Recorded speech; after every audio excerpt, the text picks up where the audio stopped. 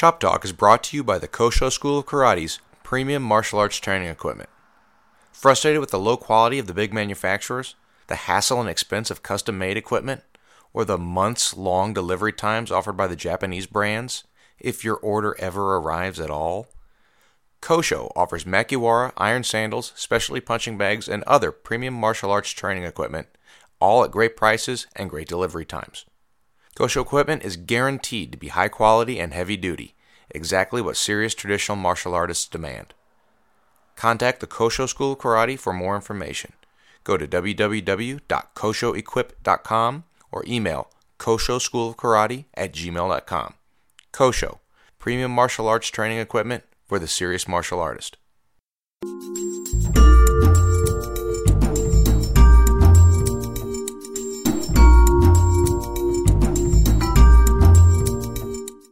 Hey everybody, welcome back to Chop Talk. This is your host, Nate England. Wherever you listen to the show, please write a review and give us a 5-star rating. Be sure to check out pictures from this week's show on Facebook, or call me an asshole on Twitter at ChopTalk_Nate. This week's guest is Noah Lagle. Most of you know him as the author of the popular martial arts blog, Noah Lagle's Karate Obsession, the YouTube channel of the same name, and the various Facebook martial arts groups that he's involved with. But I got to know Noah a little before all that. In fact, both of us grew up in Center, Illinois, and originally worked out together at the dojo of last week's guest, Shihan Joseph Walker, the Academy of Okinawan Karate.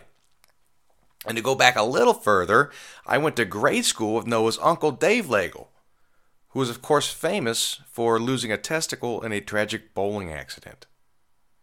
In today's show, Noah and I start off by reminiscing about our early training in Illinois and then converting to another style of karate. We get into the development of his blog and videos and wrap up with Noah telling us about his upcoming trip to Okinawa.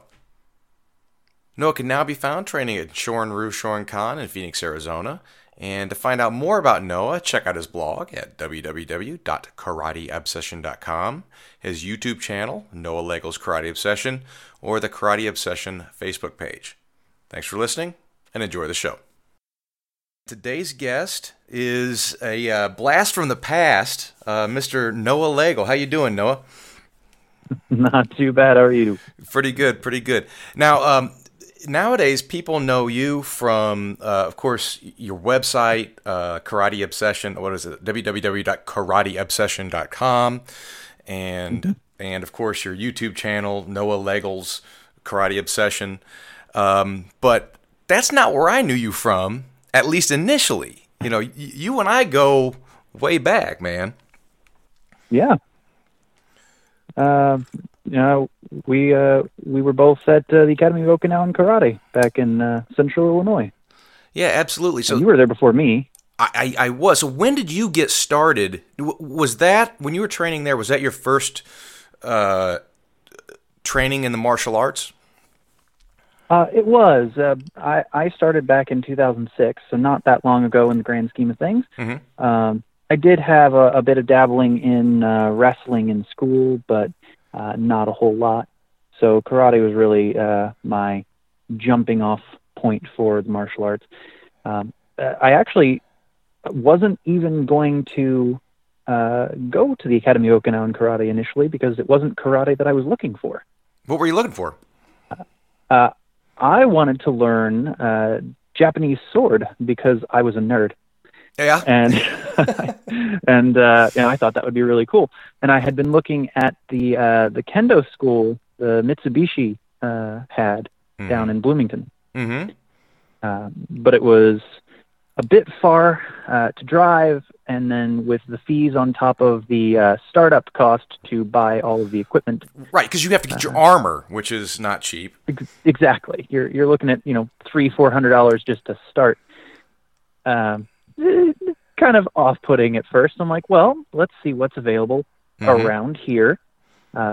Maybe it doesn't advertise itself as a Japanese swordsmanship school or something to that effect, but maybe they have classes. And so I went around and I looked, and sure enough, the Academy of Okinawan Karate had the sword classes on Fridays. Yeah, but you had to train in karate first. Right. It was like a correctly. supplemental class. It wasn't the main curriculum. And there was a few guys that were sword-only guys, but the majority of the people that were in that class were in the regular karate curriculum and then hitting that sort of as a extra. Yeah. And so, I went in there and I did my introductory lesson with Mr. Scoyne at the time in Morton.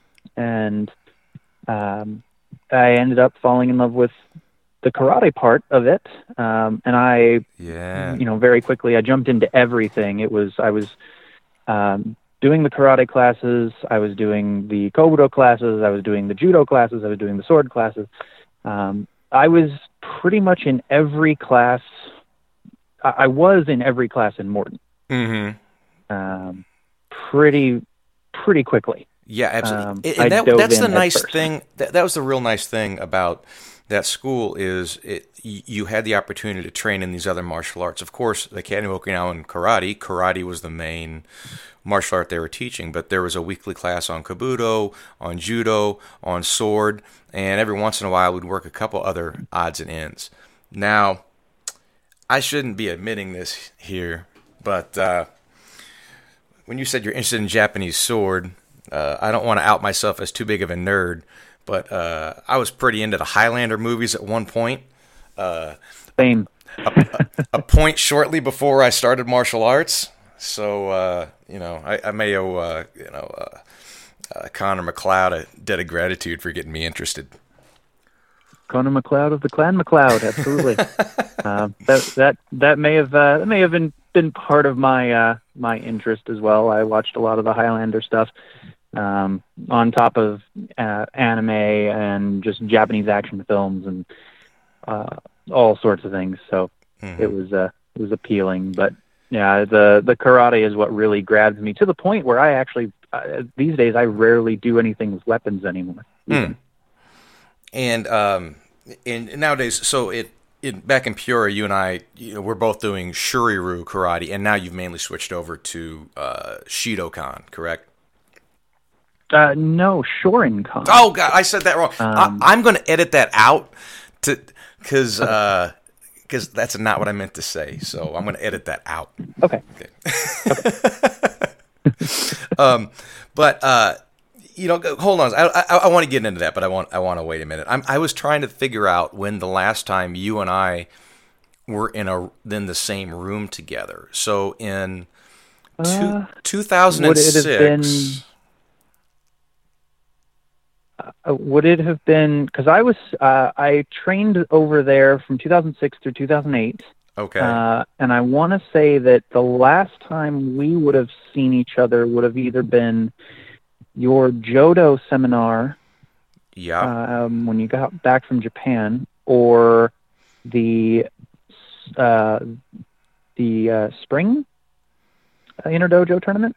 Maybe. I don't know that I hit that tournament. So if you were there for 2006, I would have just got back from grad school. I graduated in 2005, so I came back to Peoria, was working out there, and then took off for Japan in 2007, was back for a very short stint. That's when I taught my seminar. So we overlapped there. And I remember you working out at the Morton Dojo, and, Kevin Scoyne being, I got this, really young guys training real hard, being real excited and working out with you a few times. And so now everybody else knows you from the internet. I know you from being this, young gung-ho kid in the dojo, at least initially. How did you get out to, you're in Arizona now, right? Yes. So what happened? How did you get out of Central Illinois and out to Arizona?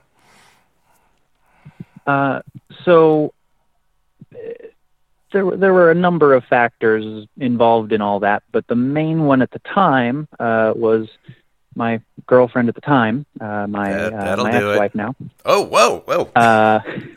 Yeah, I know. Sorry, man, I didn't mean to bring up bad memories. I was just talking about karate. Oh, no, I know, that's fine. But girlfriend at the time had seasonal affective depression disorder. Mm-hmm. And as you know, Illinois' winter is not exactly a font of cheerfulness. No. The weather is not No. terribly pleasant. Sky doesn't have the sun in it very much. So I, being the chivalrous boyfriend that I was okay. Well, no more winter then. Let's find somewhere really sunny. So I Googled the sunniest places to live, and I came up with L.A., Denver, and Phoenix Okay. as the top three. And I said, "There's no way I'm living in California. Right. That's way too expensive, and I don't like the cities." Yeah, that's true. So I started looking for jobs in Denver and Phoenix, and I happened to land one in Phoenix before I landed one in Denver. So it was just sort of a kind of shot in the dark on where I'd end up. But ended up driving out here in the summer of 2008. Of course, the best time to move to Phoenix is in the middle of the In the summer. middle of summer. Yeah, man, I think I might have. When you plan that. I think I might have some of that seasonal affective disorder myself. We got 5 or 6 inches of snow and ice yesterday. I've been stuck in my house all day, and I really miss the sun, some warm tropical weather. So if you've got a spare room, man, I might be heading out to sunny Phoenix myself. We do have a spare room, and it is 73 right now. Oh my God, you're killing me. Oh, you're killing me. Okay. All right, man. So now you're in Phoenix. Now, I've got to ask this from the Shuri-Ryu side. So I know people, people from all kinds of different martial arts backgrounds are listening to Chop Talk, looking at Karate Obsession, watching your videos. But from the Shuri-Ryu background, Phoenix is real important because, of course, that's where Robert Trias was from. And that's where he opened the first dojo in the U.S. And here you are, a Shuri-Ryu guy heading out to Phoenix. But after he passed away, I don't know if there's anybody left out there, or what kind of martial arts did you find when you arrived? Well, when I first got here, since I was starting a new job, I actually had to, take the short straw on the worst shift possible for doing anything. So I was working, it was like 10 to 7, something like that. Wow, man. Yeah. And with where I lived, because I lived fairly far away from work too, because I tried to find a really cheap place to live. Sure. And then I commuted an hour into work. And between those two factors, finding anywhere to train in martial arts was tough because by the time I would get to any of those places, they would be ending their classes. Right. So when I first got out to Phoenix, the only place that I could find that actually had classes that went late enough for me to go after work was a judo club. Oh, cool. And so I'd obviously already been training in judo. I earned the green belt through the Academy of Okinawan Karate as it was. Okay. So started going to this judo club. I got there one night and they had me come out and show a few different throws. They'd ask me to demonstrate whatever it was by name, and I'd go ahead and demonstrate it. They informed me that I'm very textbook on how I throw people. Was how they put it. Theirs was an Olympic judo club. Okay. One of the founding coaches was an Olympic alternate, so that was their approach to it. So what you see from that is, I was throwing people a lot more like you would see in an instructional. Sure. If you watch the old demonstration videos, the old black and white demonstration videos of throws, that was the kind of throwing I was doing from their perspective, whereas what they were doing is more the giant flip, it doesn't matter if you fall as long as your opponent lands first kind of throws. Yeah, and that it was a bit of a different one. Yeah, that lines up with my experience also. We were doing judo once a week back in Illinois, and we learned all the techniques certainly and knew how to apply them, but we weren't training for any kind of competition. When I first headed out in 2007, I went to Japan and I stayed for about a month or so at the Kodokan and did a seminar there. They had like a week-long seminar, and then I stayed, and you can continue to train.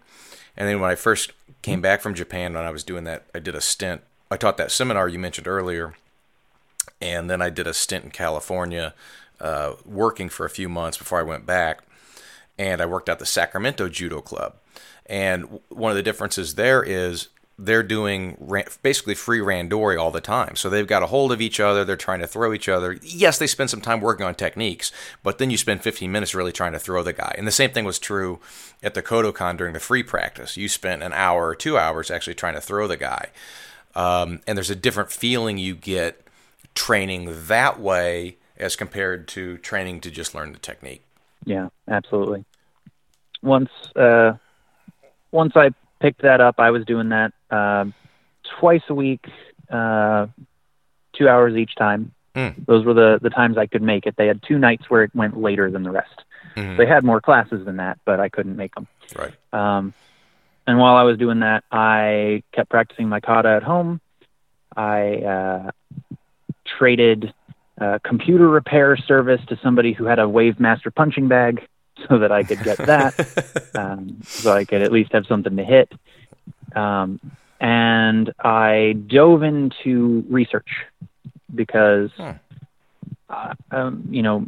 my access to places to train karate was a little limited based on my time with work and travel. But I knew that at some point I would change schedules. There would be somebody newer than me who would take the late shift. Right. And I'd be able to find some place to train. So I really dove into research on history and different lineages and different styles and the way things were done, and the way different, not just styles, but different people approached their karate training and teaching, to try and figure out what exactly it was that I wanted out of my karate training, so that I could then find that. I kind of jumped into a couple places here and there. As far as Shuri-Ryu out here, I believe Trius's daughter, Roberta, is out here teaching out of her home, if I remember correctly. That's the last that I've heard also, yeah. Yeah, I believe that's still what she's doing. Other than that, Mr. Clear had a dojo here when I first moved to Phoenix, but has since, I think, moved it to his home as well. And Tony Baisans teaches out of his garage as well. I can't remember if the Knightons do Shuri-Ryu or if they did something else and were just involved with the Shuri-Ryu scene. I can't remember for sure. Okay. But they have a school down in Mesa. So there's a few people out there, a few recognizable names, but there's no big dojo to go to. You're going to be working out in the garage, which is nothing wrong with working out in the garage. I've worked out in garages, but definitely different than at least your initial experience where you're working out in a dojo that had hundreds of members. Right. It was definitely different, and that didn't bother me any. But what I did notice in going between some of those other people's dojos, and it was obviously some of the differences, even though it was the same style, I'm seeing, different people doing different things. And I'm seeing, this person says, oh, well, that's not the way that the beginning of that kata is supposed to be. It's like this. And so you're getting conflicting information even along the same style. And that, I think, really kept spurring me on to try and figure out, okay, I don't like just being told that a thing is this way or that way without a reason. Yeah. And so I started looking for reasons, is what I ended up doing. Okay. And I wanted to find somebody who would be able to give me answers to my questions as to why it was done that way, what is it for, how do you use it, and have a more practical approach to how to use it and training to be able to use it.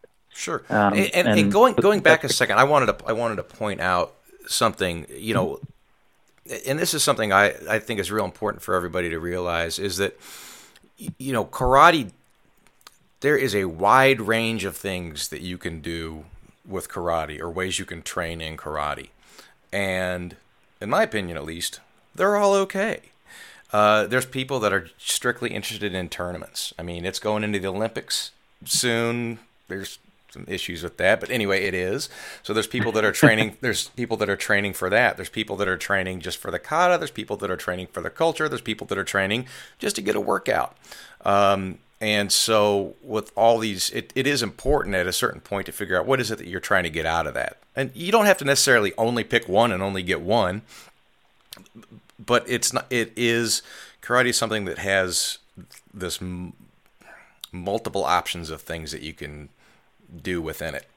And research is another one. Yeah. You didn't have anywhere to work out, and so you're going to stick your nose in a book and learn all you can until you've got a dojo to work out at again. Exactly. And your reasonings can change over time too. Yeah, absolutely. Because when I started, my only thing was the cultural experience of learning Japanese sword, and to some degree learning, the cultural portion of karate and getting some exercise in the process, because I was a lazy nerd, so I needed some of that. But it obviously kind of took off from there, and it was just kind of the enjoyment of doing it at first. And then it evolved from the enjoyment of doing it to really wanting to explore all of the functionality that was available. Okay. So is that what led you into the Shorin-kan, or how did you decided you wanted to find, you were saying earlier you wanted to find the why or the reason, so did you want to take a step back to something that was closer to what was going on in Okinawa, or did you just happen to have a dojo went down the street when your schedule cleared up? It was a matter of I wasn't so concerned with the style itself. I did like the idea of being a little closer to Okinawa, a little more connected to Okinawa. From the historical perspective, I liked that idea. But it was more, okay, I have this idea of the kind of training that I want to find, the kind of material, the approach that I would like to have. And so I need to find a person who does that. I wasn't so concerned with what style it was. I started with Googling and trying to find Shorin-ryu branches, because I thought, well, that seems like it would be more similar than Goju-ryu.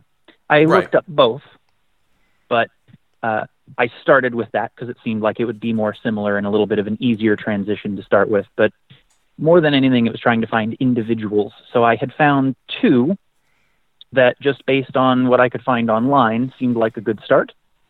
One of them was Jiro Shiroma, who is a ninth dan in Shorin-ryu, formerly Shorin-kan, but he left the organization some time ago. Okay, I may know him. And the man who ended up becoming my sensei, Richard Pogue. And it just so happened that I went to Sensei Pogue's dojo first. And I watched a class, and he sat down and talked with me, and he seemed just as excited about it as I was. Very cool. He wasn't trying to sell me on anything. He just seemed really excited that somebody was excited to learn karate. Yeah, man, absolutely. And I was watching some of your videos before we talked, and I went back to one you posted a few years ago. I think the title was "Choosing a Martial Art." It looks like some of your videos from 3 to 4 years ago have sort of the wood grain background. It was one of those, and and I really liked that you talked about that, and in your video you talked about people are out there researching what style of martial art should I study, and they're searching everything. But there's not every style of martial art in your city, or there might not be a good instructor in your down the street. I guess if you live in Okinawa, you can do that, because wherever you live, there's a 10th Dan that has a dojo next door. There's a 9th Dan in Shorin-ryu across the street, and there's a Weishi black belt, caddy corner over here, and you can go in any direction. But here in the U.S. and probably most other places in the world, it's very much spread out. There's qualified instructors out there, but there's not qualified instructors in every martial art in every city. And so I think one of the points you made in the video was, find a person, find a dojo where you feel comfortable, find a person that you feel comfortable working out with.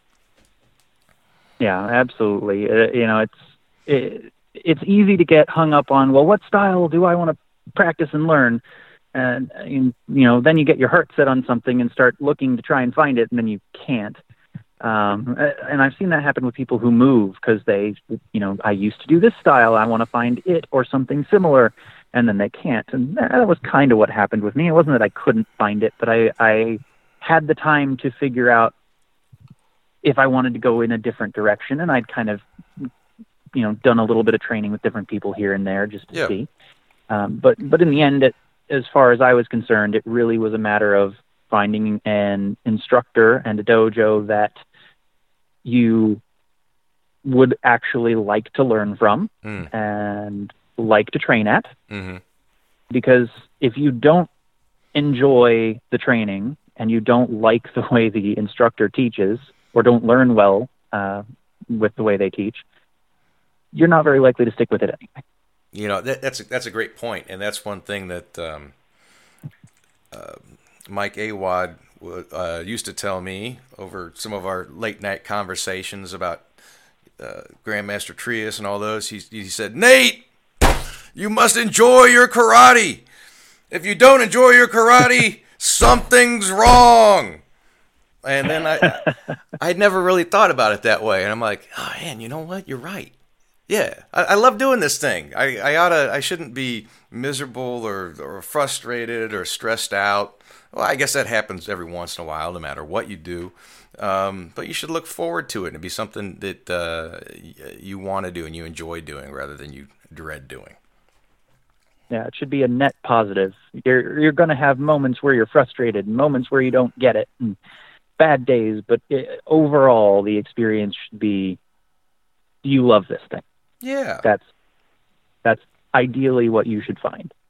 This is Mike Tarvin of Tarvin Plumbing Company. You may have heard me answering questions as a plumbing expert on The Gary Sullivan Show over the years. I'm here today to make you aware of our company. We perform plumbing repairs of all types. We've been in business since 1907, through 5 generations of family members. That's 109 years of providing top-quality workmanship and outstanding service. If you're having issues with leaks, stoppages, water heaters, fixtures, or piping, we're here to help. Spring rains may be taking a toll on your sump pump. To help out, ask us about our Summer Sump Pump Special. We can inspect the existing pump and replace it if necessary for a special summer price. We can also inspect or add a battery backup and other devices for extra security to keep you high and dry. We offer you peace of mind for your plumbing system with reliable, trustworthy service backed by years of experience. Tarvin Plumbing is a Cincinnati company with an appreciation of the wide range of plumbing challenges this city offers. So if you or someone you know has a need for plumbing repairs of any type, please think of us at Tarvin Plumbing. You can reach us at tarvinplumbing.com. That's tarvinplumbing.com. Thank you.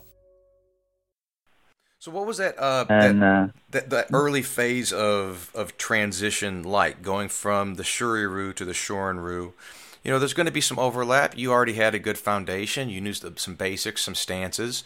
Obviously, their katas are going to be a little bit different, but there are a couple katas that we run that are the same kata, but not run the same way. So what was that transition period like for you? Well, at first, I had to get through the transition period of I've been training by myself for 2 years. The first class that I attended and jumped into was almost all partner work. And so I haven't had anybody throw a punch at me or a kick at me for me to practice with for 2 years. I've been practicing solo, and I've been hitting bags, and I've been doing visualization, but it's not the same. So I was quite rusty dealing with attacks actually coming at me. My timing was all off. My distancing was all wrong. So that was a big thing at first anyway. But that rust brushed off pretty quickly. It doesn't take too long to get over that part. So once I got past that, after maybe 2-3 classes, The biggest things that I had to adjust were the stances, and I don't think that's terribly surprising. No. Shuri-Ryu tends to have very long, low, deep-rooted stances, and Shorin-Ryu has the higher, more natural stances and postures. Yeah, absolutely, and that's that's something that I found also. So when I was in Okinawa, I was training. Well, I was actually training in two different types of Shorin-Ryu, but for that piece I edited out earlier, that Shidokan. The reason I had Shidokan on the brain was I was thinking about that's one of the styles that I was training at in Okinawa at Ketsuya Miyahira's dojo, and modifying those stances, coming up a little bit higher, a few different emphasis on twisting the feet here, pulling the knee there.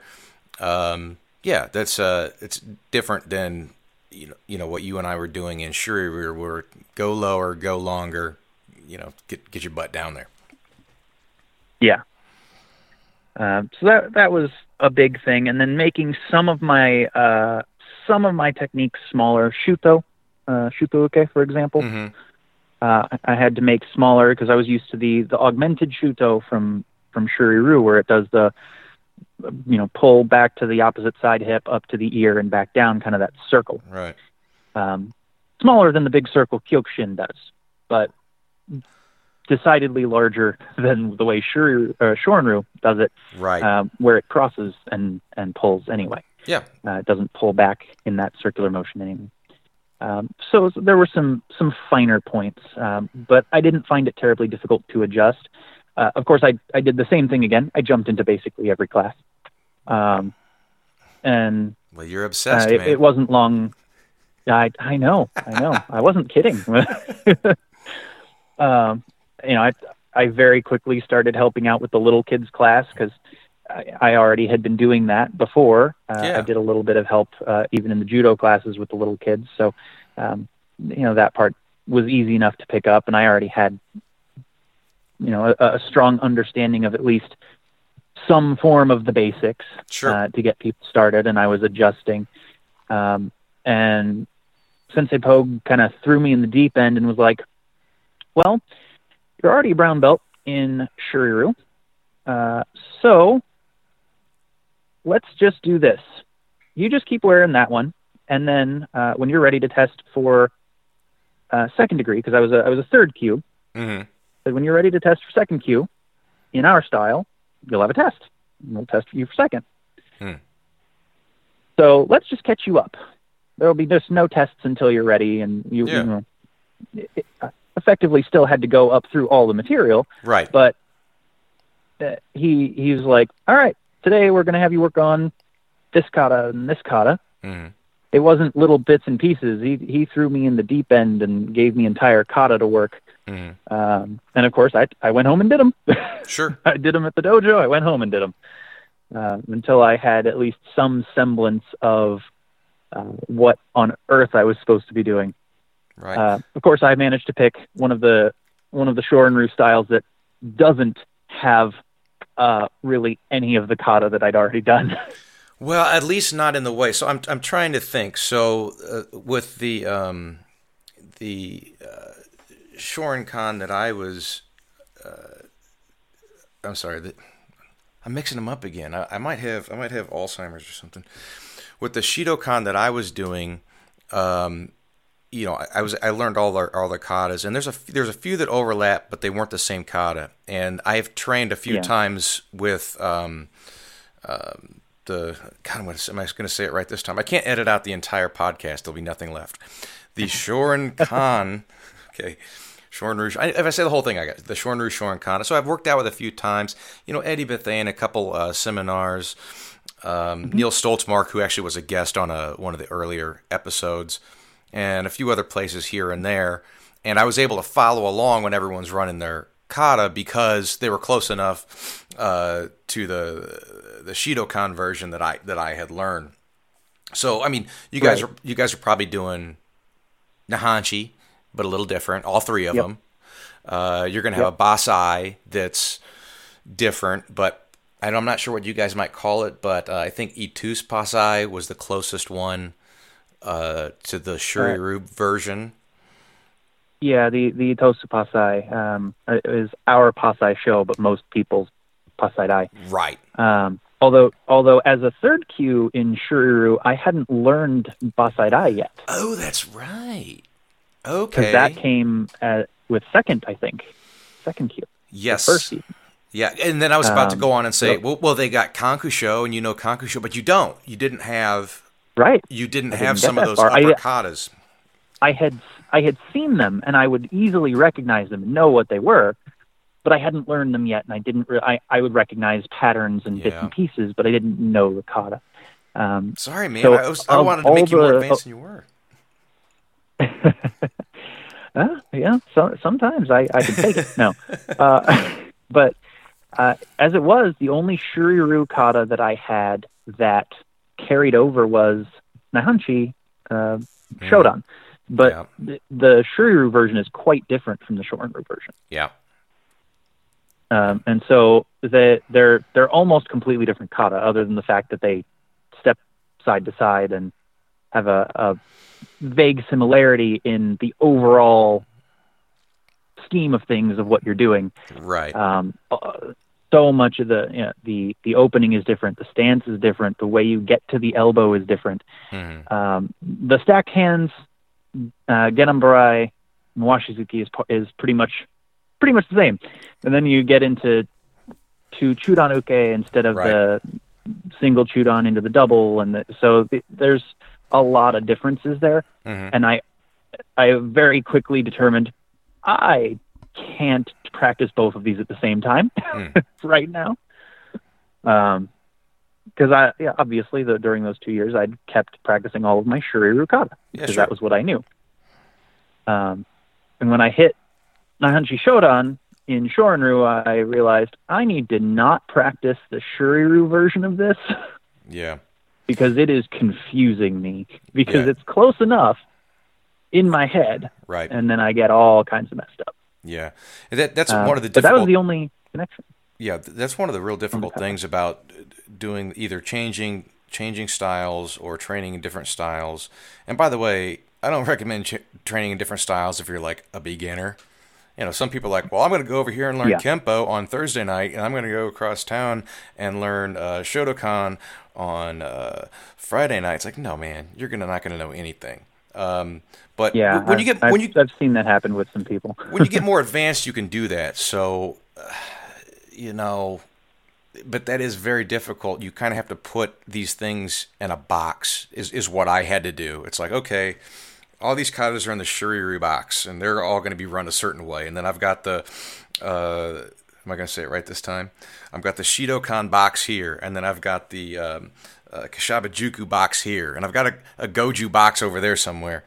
And just being able to sort of draw that line and do them differently. I mean, it's not easy. No, it's definitely it's an easy way to get all kinds of confused. Yeah. But like I said, thankfully in a way, it was just the one kata that I already knew because I hadn't learned the other ones, so I didn't have that many entire kata to try to compartmentalize. Right. I had the individual way you do techniques and stances to separate out, but there was only the one kata.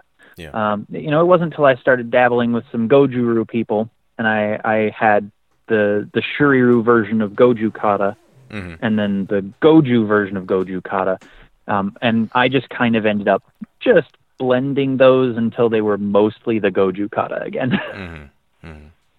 Well, you know what though, man, it says a lot that your instructor was willing to just let you leave that brown belt on. So obviously, when you came over, you impressed him with whatever you were doing technique wise and your attitude and your willingness to help, and for him to just say, go ahead and just leave that brown belt on, and then we'll test you for the next rank when you're ready. There's not a lot. There's a couple things. There's not a lot of instructors that are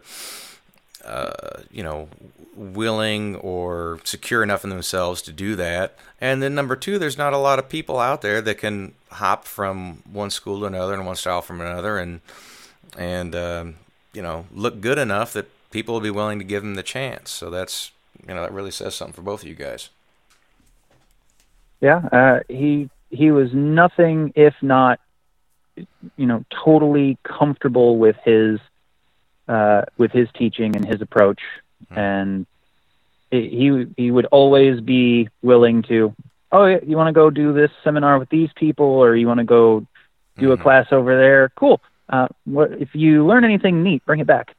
And he was very open-minded about all that stuff. He wasn't concerned about any sort of threat to his teaching, so to speak. And I don't know how impressive I was, but I was at least enthusiastic. Yeah, man, that goes a long way. Yeah, it definitely can. I know even to this day, I get really excited anytime I have an enthusiastic student who really puts their all into training and learning and asking questions. It's always great to have in the dojo. Mm-hmm.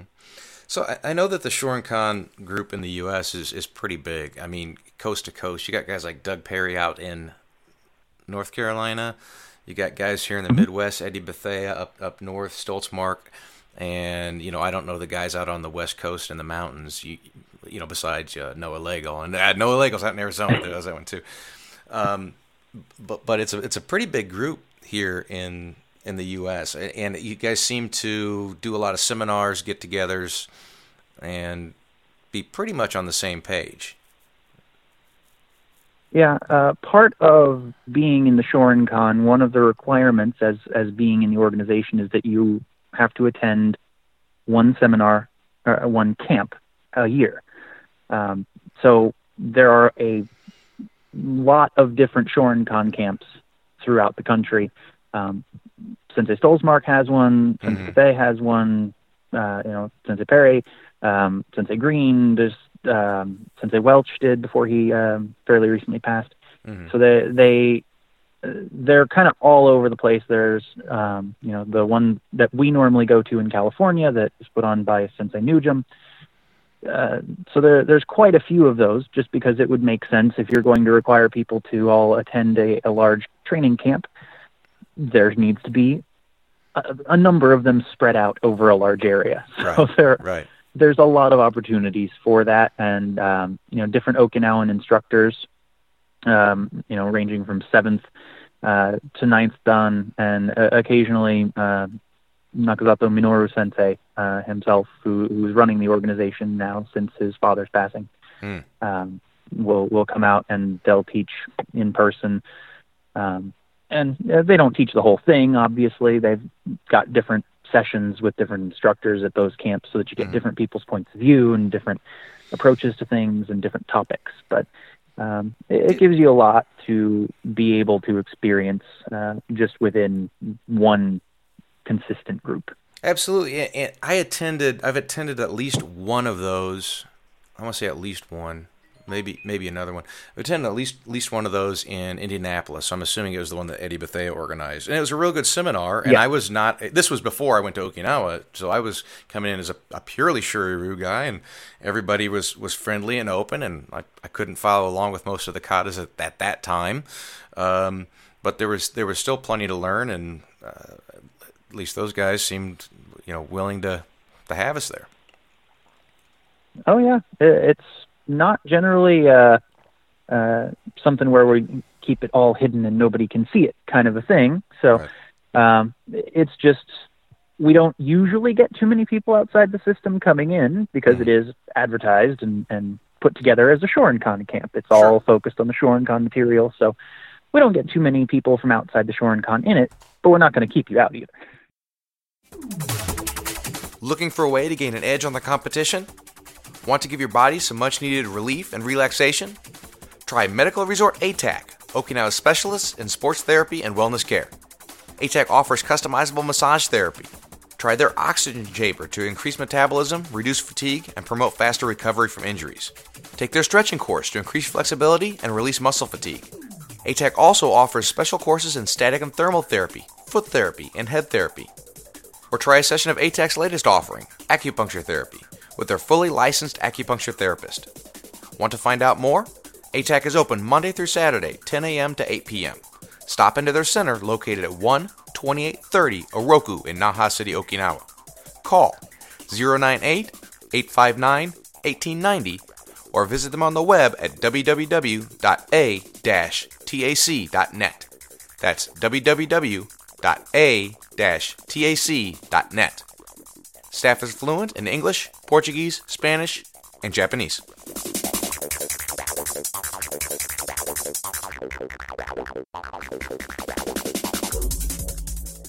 So, any other things you want to hit on the training? Basically, it's just a continuation of the process under different people with different perspectives, and having an instructor who is willing and even happy for you to go seek out other perspectives.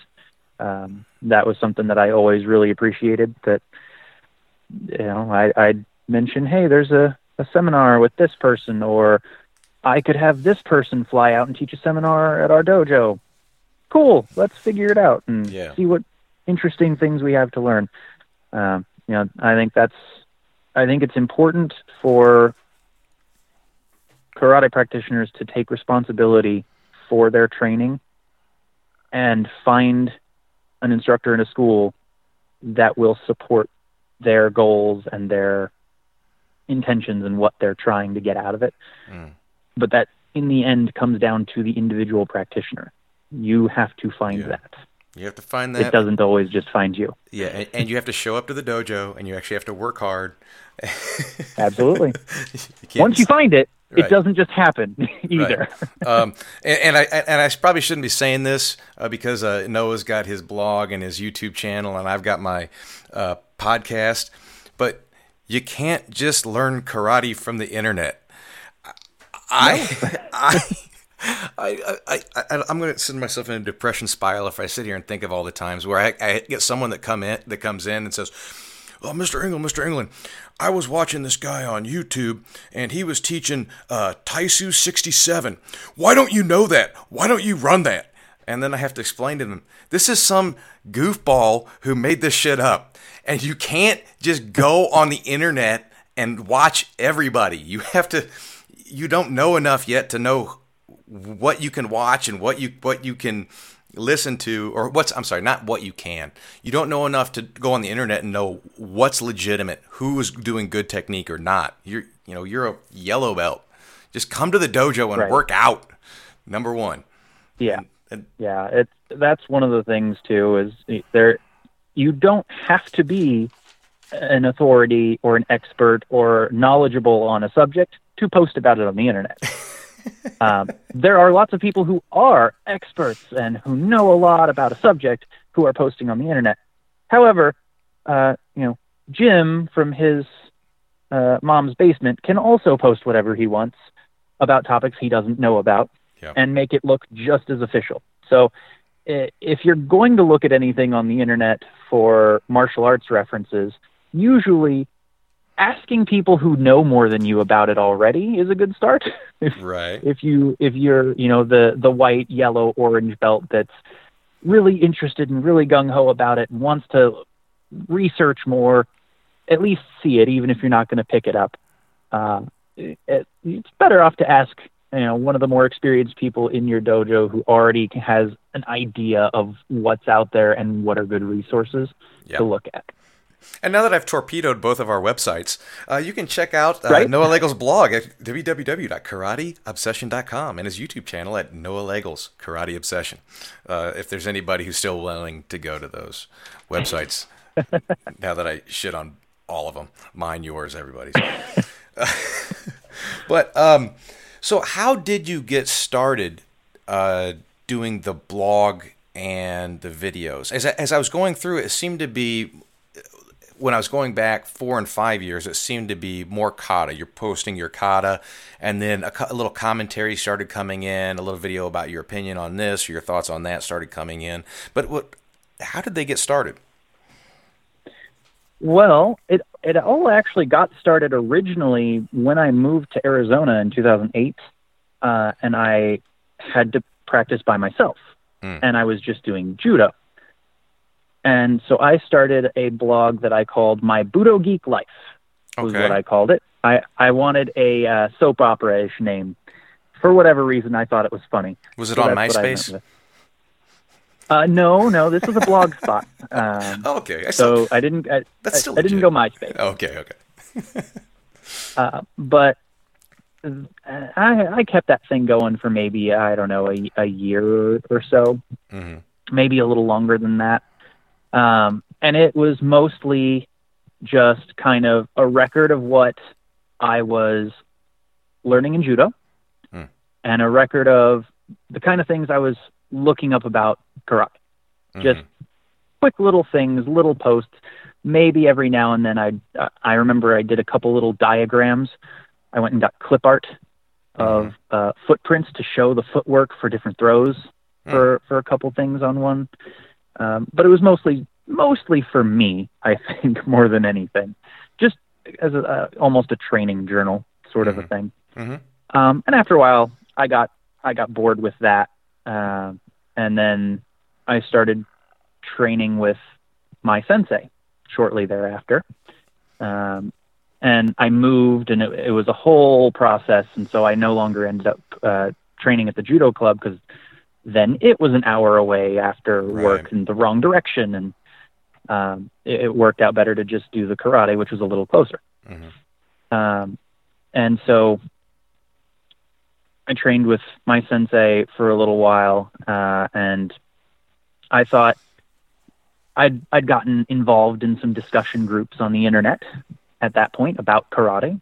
I was asking questions, and I was looking at the things that people were posting, and I thought, it might be interesting, because I'm doing this whole transition thing from one style to another. And at this point, when I started doing this was after I had at least gotten the pattern down for all the Shorinkan kata.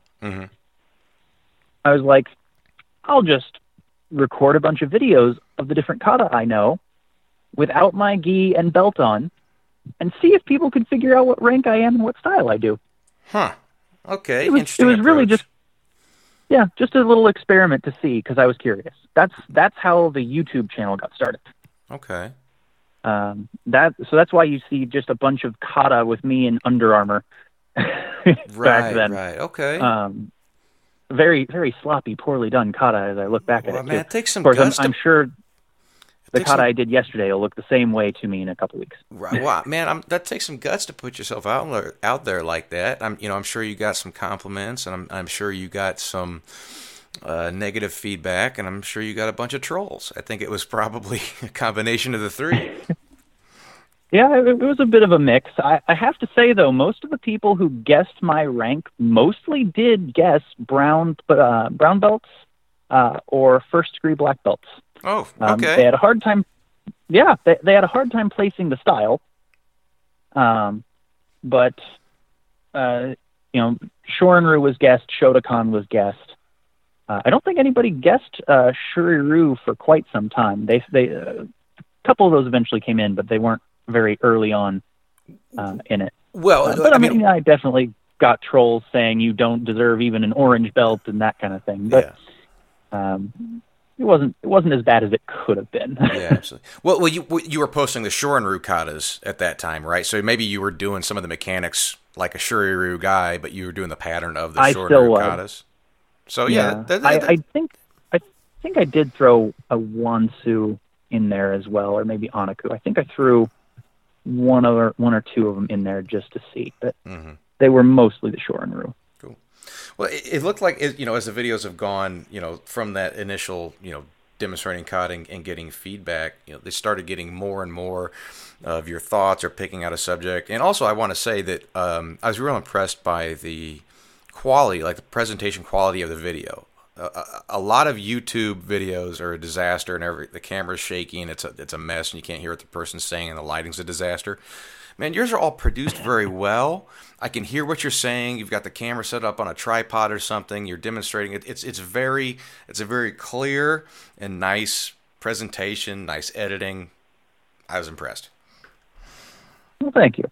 I did what I could with what I had. I actually still have the same video camera from that whole thing. I haven't improved. I haven't gone up a level on that at all. But I didn't think it was too much if I'm already buying this video camera for, trips and whatever else that's easy enough to bring to the dojo. And if I'm going to buy it, why not buy a tripod. Yeah. Make my life easier. Eventually picked up a little lapel mic that I could plug into my phone. That cost $20. So that's to this day all the equipment that I use. I do use a video editing program, obviously, to put it all together. But as far as equipment goes, I have the same video camera from like 2010 and a tripod and a $20 microphone that plugs into my phone. Well, that's all you need, man. It's doing the job. Why change? Unless Hollywood calls, then then we got to step it up. If you got a little production budget, but it does a trick, so keep rolling with it. I'll mostly I've got a few friends who do that with the martial arts stuff. I'll let them go on the bigger budget things, I think. Right. So then it started transitioning to the topic related. So whether it was a historical or opinion, and that seems to be more of what the blog is now. Now, how are you picking topics? Is this things you just happen to be interested in? Are you still in these discussion groups? You have quite a bit of followers on your web pages, it looks like. Are you getting requests for topics, or what's the process like now? So I am still in a lot of those discussion groups. One of them, the Ryukyu Martial Arts Research and Discussion Group on Facebook, actually was the catalyst for putting together an entire training camp that I've done twice, actually, out here, where I brought in a bunch of different people from a bunch of different Okinawan martial arts, and we all taught over the course of one weekend in like 11 different sessions. Just as an open exchange of knowledge and information and training. Very cool. So I'm still in a lot of those different groups, and some of the topics that I address do definitely come from those. Social media makes it really easy for people to all get involved in discussing a topic. But it's also easy if you're just replying in comments. It's really easy to, first of all, have the same discussion over and over again, because in different groups, different people end up asking the same thing. Right. Or to get dragged into what ends up being an argument because somebody takes things personally. And I ended up finding that if I just made a video about it, first of all, I didn't have to repeat myself all the time. Yeah, okay. I could just say, oh, this is what I thought. Here's the video, done. And second, I didn't have to contend with the back and forth quite as much. There would be people who would leave comments on the video, and if there were questions or whatever, I'd address them. And even if I got trolling questions, I would typically address the first one in case someone who was serious saw it and went, I wonder if, like that kind of thing. If they took the troll question a little more seriously, like I'll put an answer that would be appropriate to that, and then I'll leave the trolls alone. Right. So it made it a little easier to not get dragged into the mud on some of those. But definitely the discussion groups, different martial arts forums. I'm on karateforums.com, even to this day. But I went on all sorts of them. E-Budo was one back in the day that I was on a lot. Martial Talk, and there were a number of them. Yeah. But mostly it's the Facebook groups and karate forums. Yeah. Oh, that reminds me. Yeah. Because I started, when I first started doing Chop Talk, I mean, it was in a vacuum. I did create a Facebook page for it, and that's, I think, where most of the people found it. But I wasn't involved in any of these other groups at all. I can't deal with them, man. You got more patience than I do. I cannot deal with it. But then especially when I was talking a few episodes back to Louis Martin, who wrote The True Believers. It was sort of about the culty side of the martial arts. I don't even remember if it was our discussion on the air or afterwards. We talked about it, and he really recommended joining some of these because he was having success promoting his book on there, which I did. And then all of a sudden I found out like you were the moderator of one of them. So I shared it, and also Noah Lagle approves. I'm like, Noah Lagle, I know that guy. Yeah. I ended up being the moderator of a number of them. I think that somewhat comes with also being an IT guy You tend to get recruited for anything that seems technology related. So Right. that's happened to me a few times, which is totally fine. So I am a moderator on a number of different places, but God bless you, man. I'm used to it. This is Mike Tarvin of Tarvin Plumbing Company. You may have heard me answering questions as a plumbing expert on The Gary Sullivan Show over the years. I'm here today to make you aware of our company. We perform plumbing repairs of all types. We've been in business since 1907, through 5 generations of family members. That's 109 years of providing top-quality workmanship and outstanding service. If you're having issues with leaks, stoppages, water heaters, fixtures, or piping, we're here to help. Spring rains may be taking a toll on your sump pump. To help out, ask us about our Summer Sump Pump Special. We can inspect the existing pump and replace it if necessary for a special summer price. We can also inspect or add a battery backup and other devices for extra security to keep you high and dry. We offer you peace of mind for your plumbing system with reliable, trustworthy service backed by years of experience. Tarvin Plumbing is a Cincinnati company with an appreciation of the wide range of plumbing challenges this city offers. So if you or someone you know has a need for plumbing repairs of any type, please think of us at Tarvin Plumbing. You can reach us at tarvinplumbing.com. That's tarvinplumbing.com. Thank you. So how did the written side, so you have 2 things going on. It is the YouTube channel with the videos, and then there's the written side too, and you seem to be updating both of them. Did those kind of develop at the same time, or? They didn't, not exactly. So I ended up, shortly after I started training with my sensei, so my Budo Geek Life blog had been dead for maybe a year. And I'm like, I should do something like that again, now that I'm actually in a karate dojo and learning all this stuff from this new instructor. And so I started Budo no Kaizen, which was another blogspot site at the time.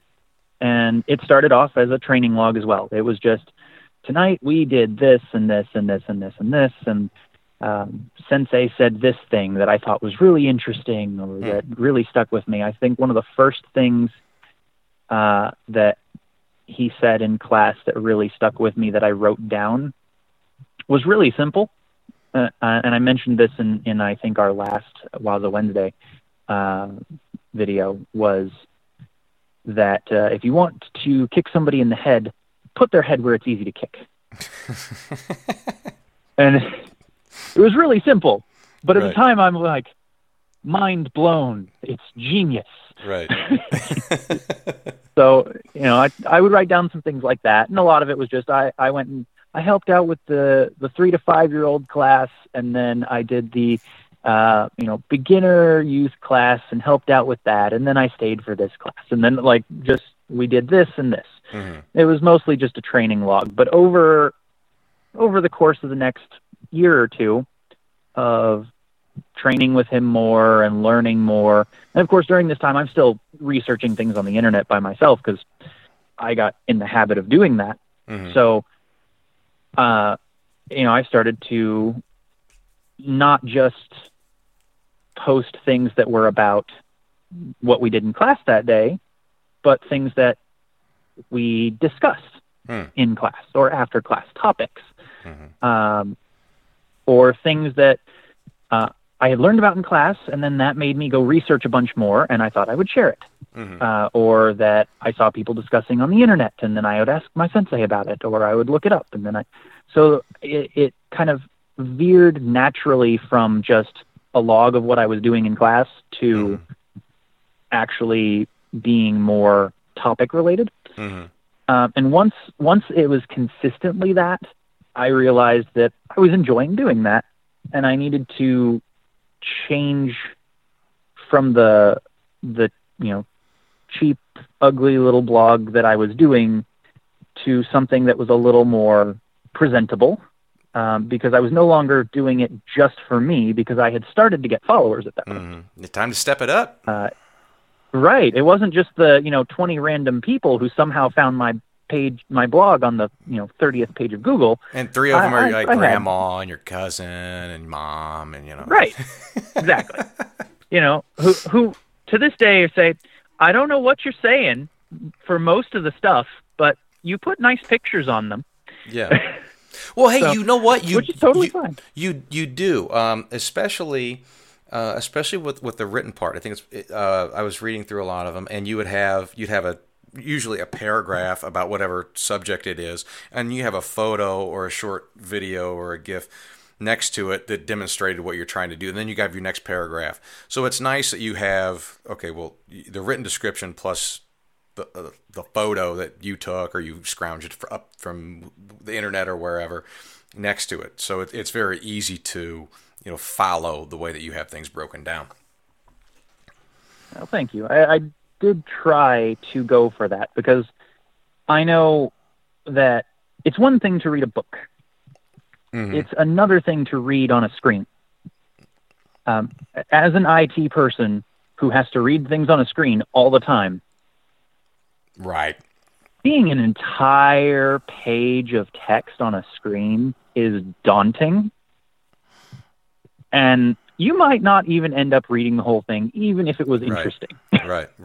Because, between your eyes getting tired and the font being small and the screen being bright and all kinds of different factors. But if you break it down into smaller chunks and have an image, you now have something that can actually take out some of your typing, some of the text. Right. Because I can say, like this, and you get the picture is worth 1,000 words.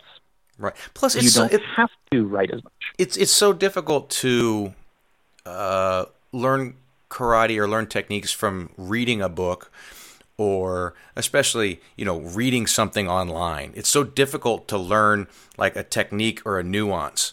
By the way, learn karate techniques and nuance at www.choptalk.blogspot.com or karateobsession.com. Right.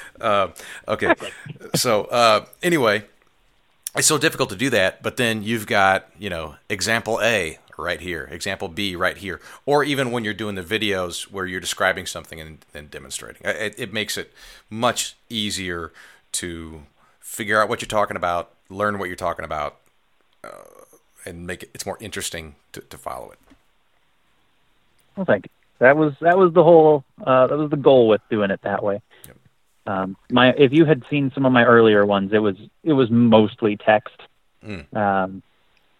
An image at the top maybe that was related, and then mostly text. So it took me a bit to realize that, if I had to sit down and read this, I'd probably stop about here because the written description isn't really getting it across anyway. And well, you're always moving forward, man, which is good. So, what's the what's the next step? Whether it's with the training or the blog, the YouTube channel, what's the next goal or the next project? Well, with anything in martial arts, kind of just consistency, still continuing to do it. There's always going to be topics to address because there's always going to be new people with new perspectives, which bring new questions, even to material that's a century old. Mm-hmm. So it can always be addressed another way. And on top of that, because I continue to train, my own perspective and opinion can change. Sure. And so I could write something today that directly contradicts something I wrote 6 years ago, because my experience now has changed my outlook on it. So it's just going to be, trying to continue developing my understanding and my kind of personal approach to karate, and the way that I do things and the way that I understand things, and sharing it and sharing other people's material that I find interesting, and trying to make it accessible, because I think for too long there was this idea of trying to keep things kind of secretive, or only we do this, nobody else gets to know this. And I don't find that to be very helpful to the martial arts community as a whole. Right. I tend to be an anti-secrecy kind of person.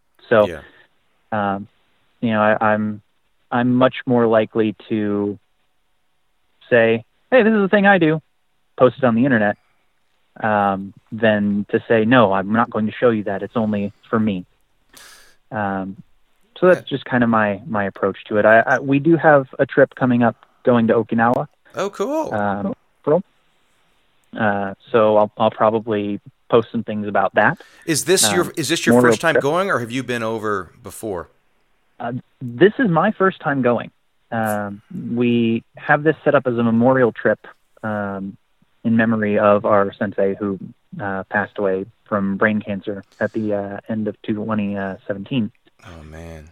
I've read that on your blog. I didn't know if that's something we should, I should bring up. I don't want to bum anybody out, but it sounded tragic. He was he looked like a young guy, too. 32. Oh, my God. Not much older. He was three years older than me. Of course, he'd been doing martial arts from the age of 3, whereas I started at 18, so there's a little bit of a difference there. Right. And an absolute just martial arts genius. He would greatly disagree with that statement also, but I'm going to say it anyway, because from my perspective, it's exactly what it was. Oh, man.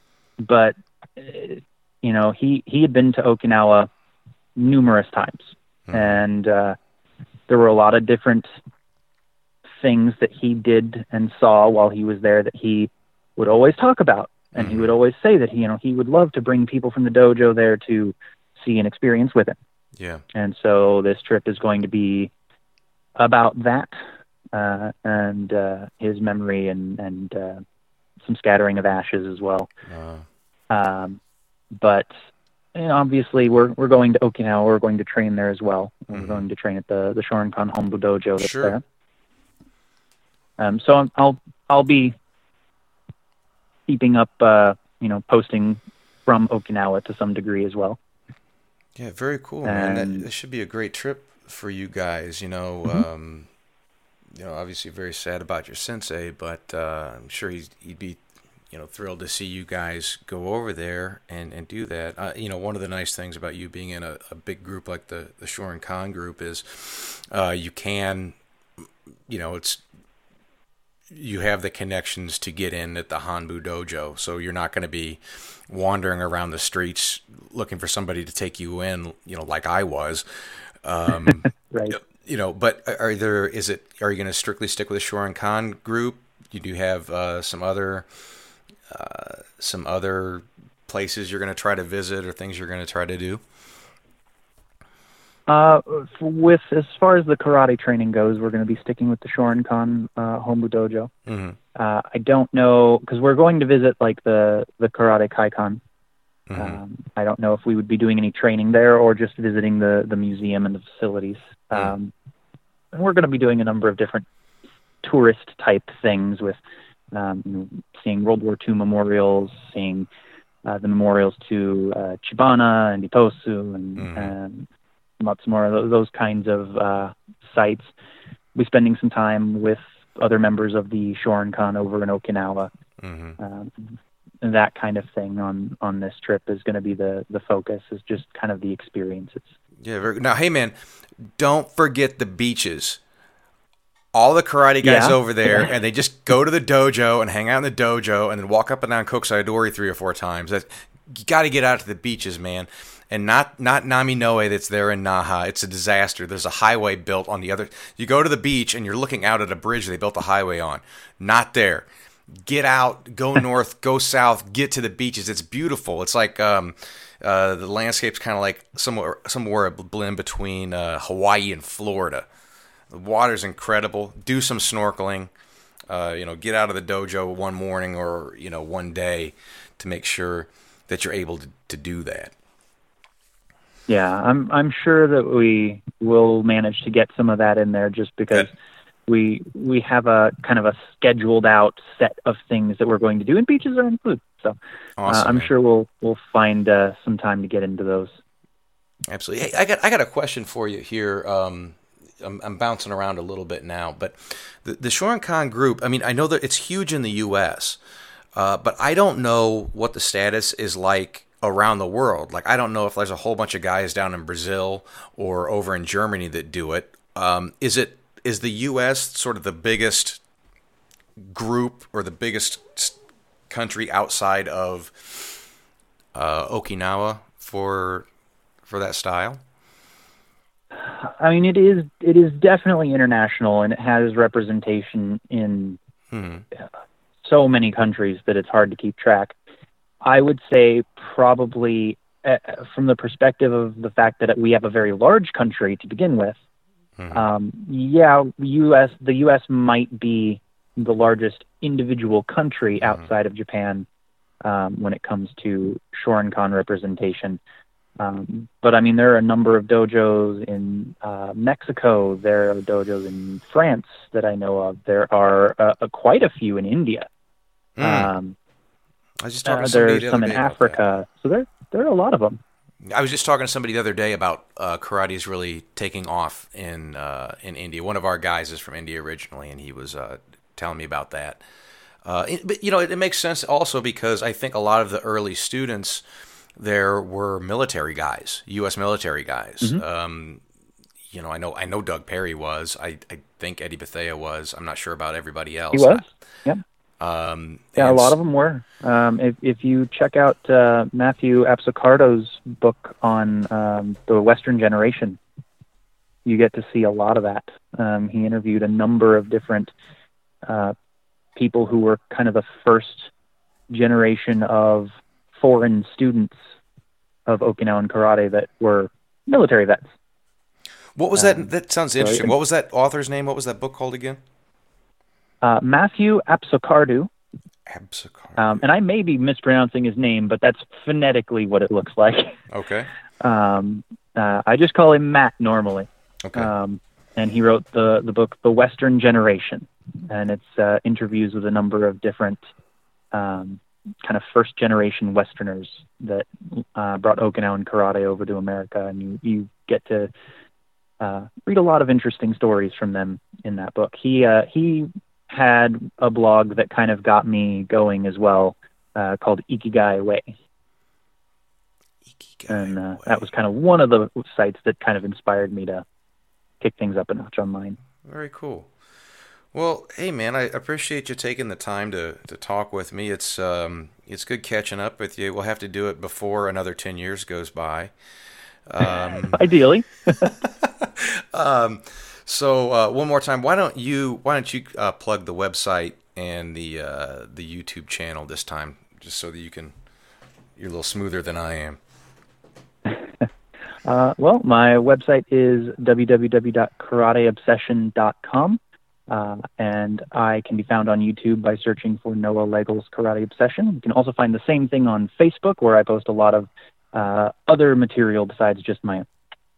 Fantastic. And the best way to get a hold of you, if anybody had any questions or follow-up, is through those websites and through those channels. Absolutely. I'm easiest to catch through Facebook, to be perfectly honest. All right, man. So, all right. Well, Noah, thanks again for joining me, and check out the websites. I'll talk to you again soon. Hope so. Look forward to it. Yep. All right. That's it for this week's show. Thanks to Noah Legel for joining me. To find out more about Noah, check out his blog at www.karateobsession.com, his YouTube channel, Noah Legel's Karate Obsession, or join basically any martial arts discussion group on Facebook, because he's probably the monitor. Nia Debiru and Mataya.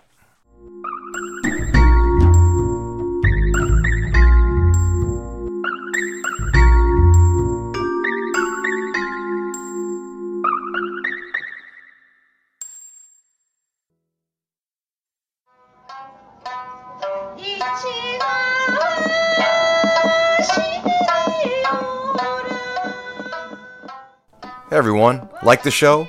Enjoy hearing interviews with martial artists from around the world?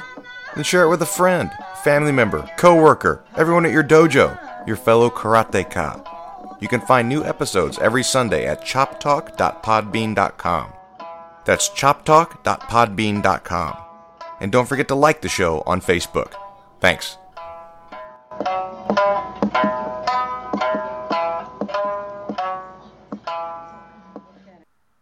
Chop Talk is brought to you by the Kosho School of Karate's premium martial arts training equipment.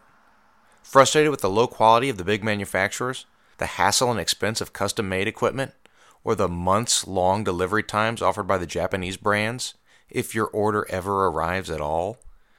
Kosho offers Makiwara iron sandals, specialty punching bags, and other premium martial arts training equipment, all at great prices and great delivery times. Kosho equipment is guaranteed to be high quality and heavy duty, exactly what serious traditional martial artists demand. Contact the Kosho School of Karate for more information. Go to www.koshoequip.com or email koshoschoolofkarate@gmail.com. Kosho, premium martial arts training equipment for the serious martial artist.